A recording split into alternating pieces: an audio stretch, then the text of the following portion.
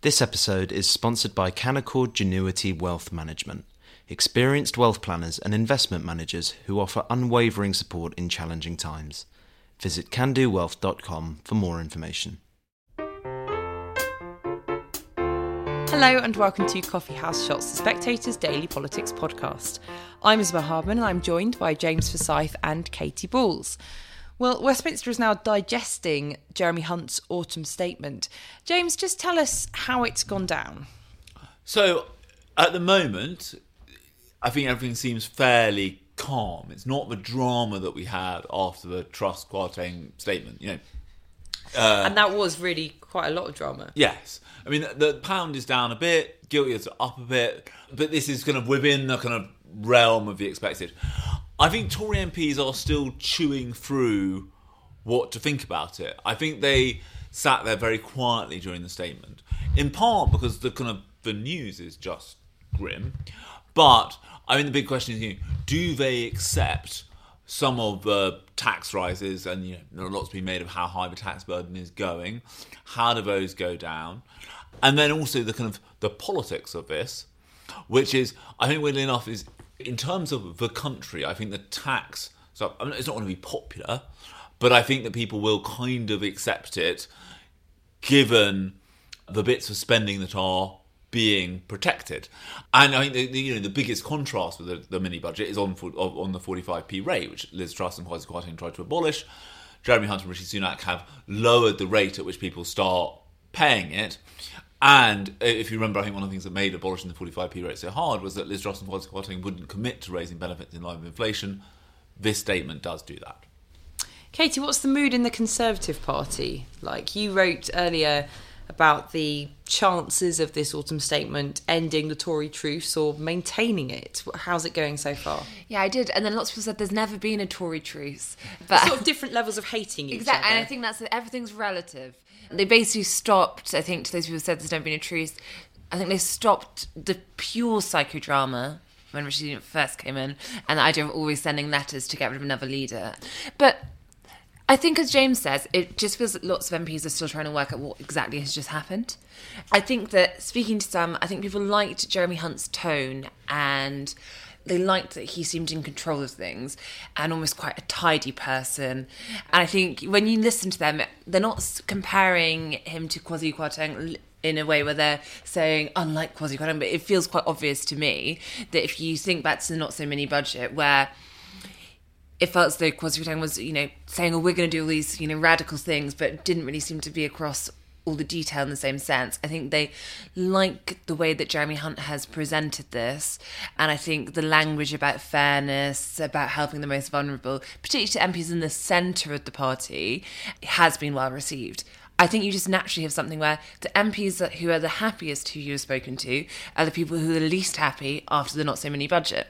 So we are just seeing a big shift in the sense that what Rishi Sunak and Jeremy Hunt were doing today is ultimately a 180 from what Liz Truss has done. You can't go much further than going from abolishing the top rate of income tax to today putting more people in it. And there's obviously more measures like that. And therefore there are going to be winners and losers in terms of who likes this. I think that it's interesting, and it's a point that you made too as well, how, for example, Simon Clarke, who spent the weekend, the former Levelling Up secretary, saying this should all be spending cuts, effectively, this shouldn't be tax rises. He has taken to social media, but he said this needs to be accompanied by a growth plan, growth still needs to be the thing, there should be supply side reform. Now, if I was Downing Street, I would be fairly happy with that, because you're not saying, it's almost as though you're not perhaps praising what you've heard, right? You're almost implicitly accepting it by talking about how something else needs to come after this. And also you had Jacob Rees-Mogg yesterday, we haven't heard from him today, talking about how he will reluctantly accept tax rises as he thinks it's the thing to do now. So I think the early signs are that this isn't leading to a huge rebellion, but speaking to figures in government, I don't think anyone is breathing a sigh of relief just yet. And I think one of the other things is you got to see that I think what is becoming quite clear is when it comes to, well, yes, partly the thresholds, but particularly the spending cuts, are these spending cuts ever really going to happen? And if they're not, what does that mean for all the people who've been in the party, who've been saying focus on spending cuts, not tax rises? And that's one of the big questions, isn't it, James? Because the spending cuts are loaded until after the next election, how likely are they? How easy will it be for the Conservatives to go into the next election saying, hello, we're going to cut spending, we're going to take away even more public services? I mean, this feels a lot like budgets of yesteryear, where the next day we get Paul Johnson from the Institute for Fiscal Studies popping up saying there's going to have to be terrible spending cuts in a few years' time, and then they never happen. So I think there are two things to say. First of all, I think because of the market scrutiny which the UK is still under, I don't think that has fully passed. I think, yes, gilt yields have come off as the spike that they went for after the mini-budget, but I still think people are looking at the UK with a slight nervousness. I think you had to be able to satisfy the fiscal rule that you were going to have debt falling as a percentage of GDP by the end of the forecast period. That means that you had to kind of accept the OBR forecast wholesale. I think that backloading the cuts, it makes sense given that we are going into a downturn now, and I mean cutting into a downturn would risk deepening the recession. So I think that is sensible. I think in terms of the politics of the next election, I think there is a very interesting question here, because I think one of the lasting legacies of Trustonomics is I think it is much more difficult to say that you're going to let borrowing take the strain. Now, given these very straitened spending settlements, if Labour want to dispute them, not at the margins, but kind of fundamentally, I don't think they can just say we're going to borrow more. They are going to have to say that they would put up taxes more. And given where taxes are now, how high they are, I think that is not a politically easy sell. So I think the truth is, for all parties right now, the fiscal choices in British politics are fairly unappealing. There is not a kind of simple, easy answer with one leap they were free kind of situation here. I mean, the next election is going to be a trade-off between whether people would basically rather have quite tough settlement for public spending, which, at a time when public services are straining, or whether they are prepared to pay more tax. I think that is what the debate is going to come down to. And pay more tax when they are already paying a lot of tax, as people are pointing out after this statement. So, Katie, let's talk about the other part of the choice at the next election, which is the Labour Party. How have they fared today? So it's been interesting looking at Rachel Reeves' response, and it's obviously a tricky position when you have to come up immediately, when obviously you're still trying to take in, and even we sat here are still trying to work out some of the things. I think in the coming days it will become clear what exactly this all means. But what was quite clear is Rachel Reeves wants to, and I think the whole Labour front bench and all Labour MPs, they want to make this a Conservative mess that the Conservatives are cleaning up. And you're seeing that as a line they keep trying to push. So when Jeremy Hunt started talking about global factors, it was, yes, the Tory backbenchers were very quiet for most of the session, but there was lots of heckling going on from the Labour side.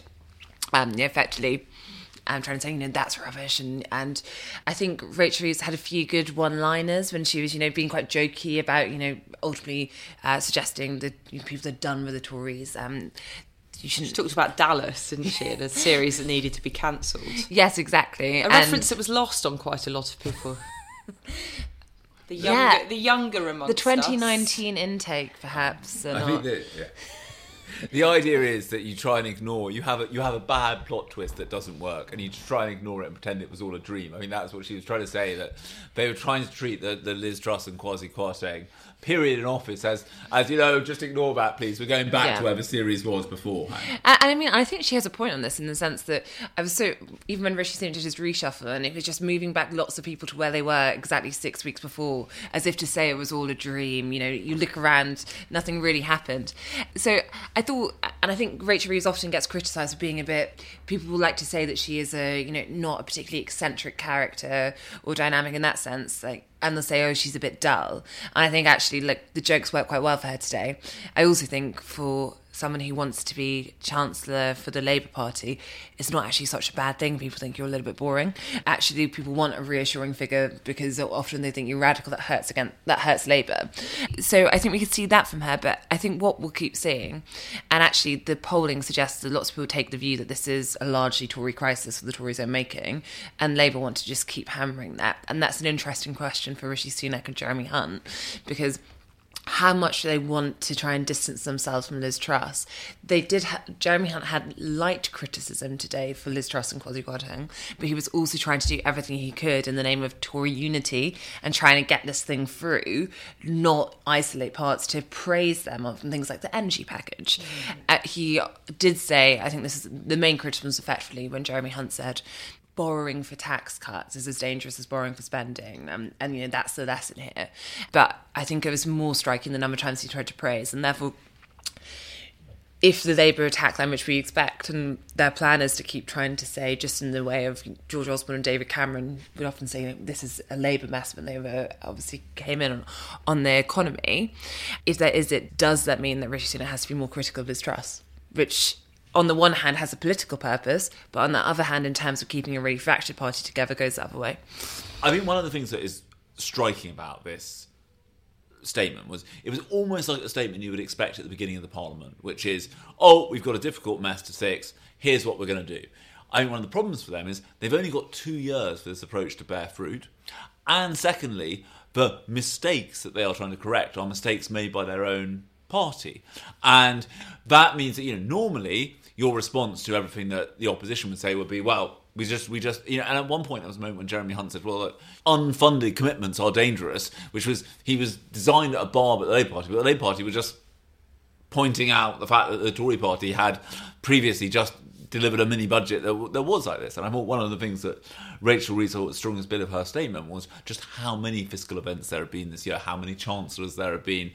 And I think there is a danger for the Tories that the people are just like, well, I mean, we're fed up with this drama. I think a bit of stability in British politics is what people are craving, and therefore I think a bit of dullness is not a bad thing. And I thought it was striking how unpolitical Jeremy Hunt tried to be. I thought he was very much, he very much tried to have a kind of doctor's bedside manner. And there wasn't, he had one joke about himself, basically taking up a thing on NHS workforce that he had himself proposed in a previous life as chair of the Health and Social Care Select Committee. But I thought what was interesting was it wasn't full of partisan barbs, because I think he knows that right now what people want is a sense of calm rather than a sense of kind of partisan knockabout. So boring has gone from being the insult that was hurled at Keir Starmer to the thing that every politician aspires to. Thank you, James. Thank you, Katie. And thank you for listening.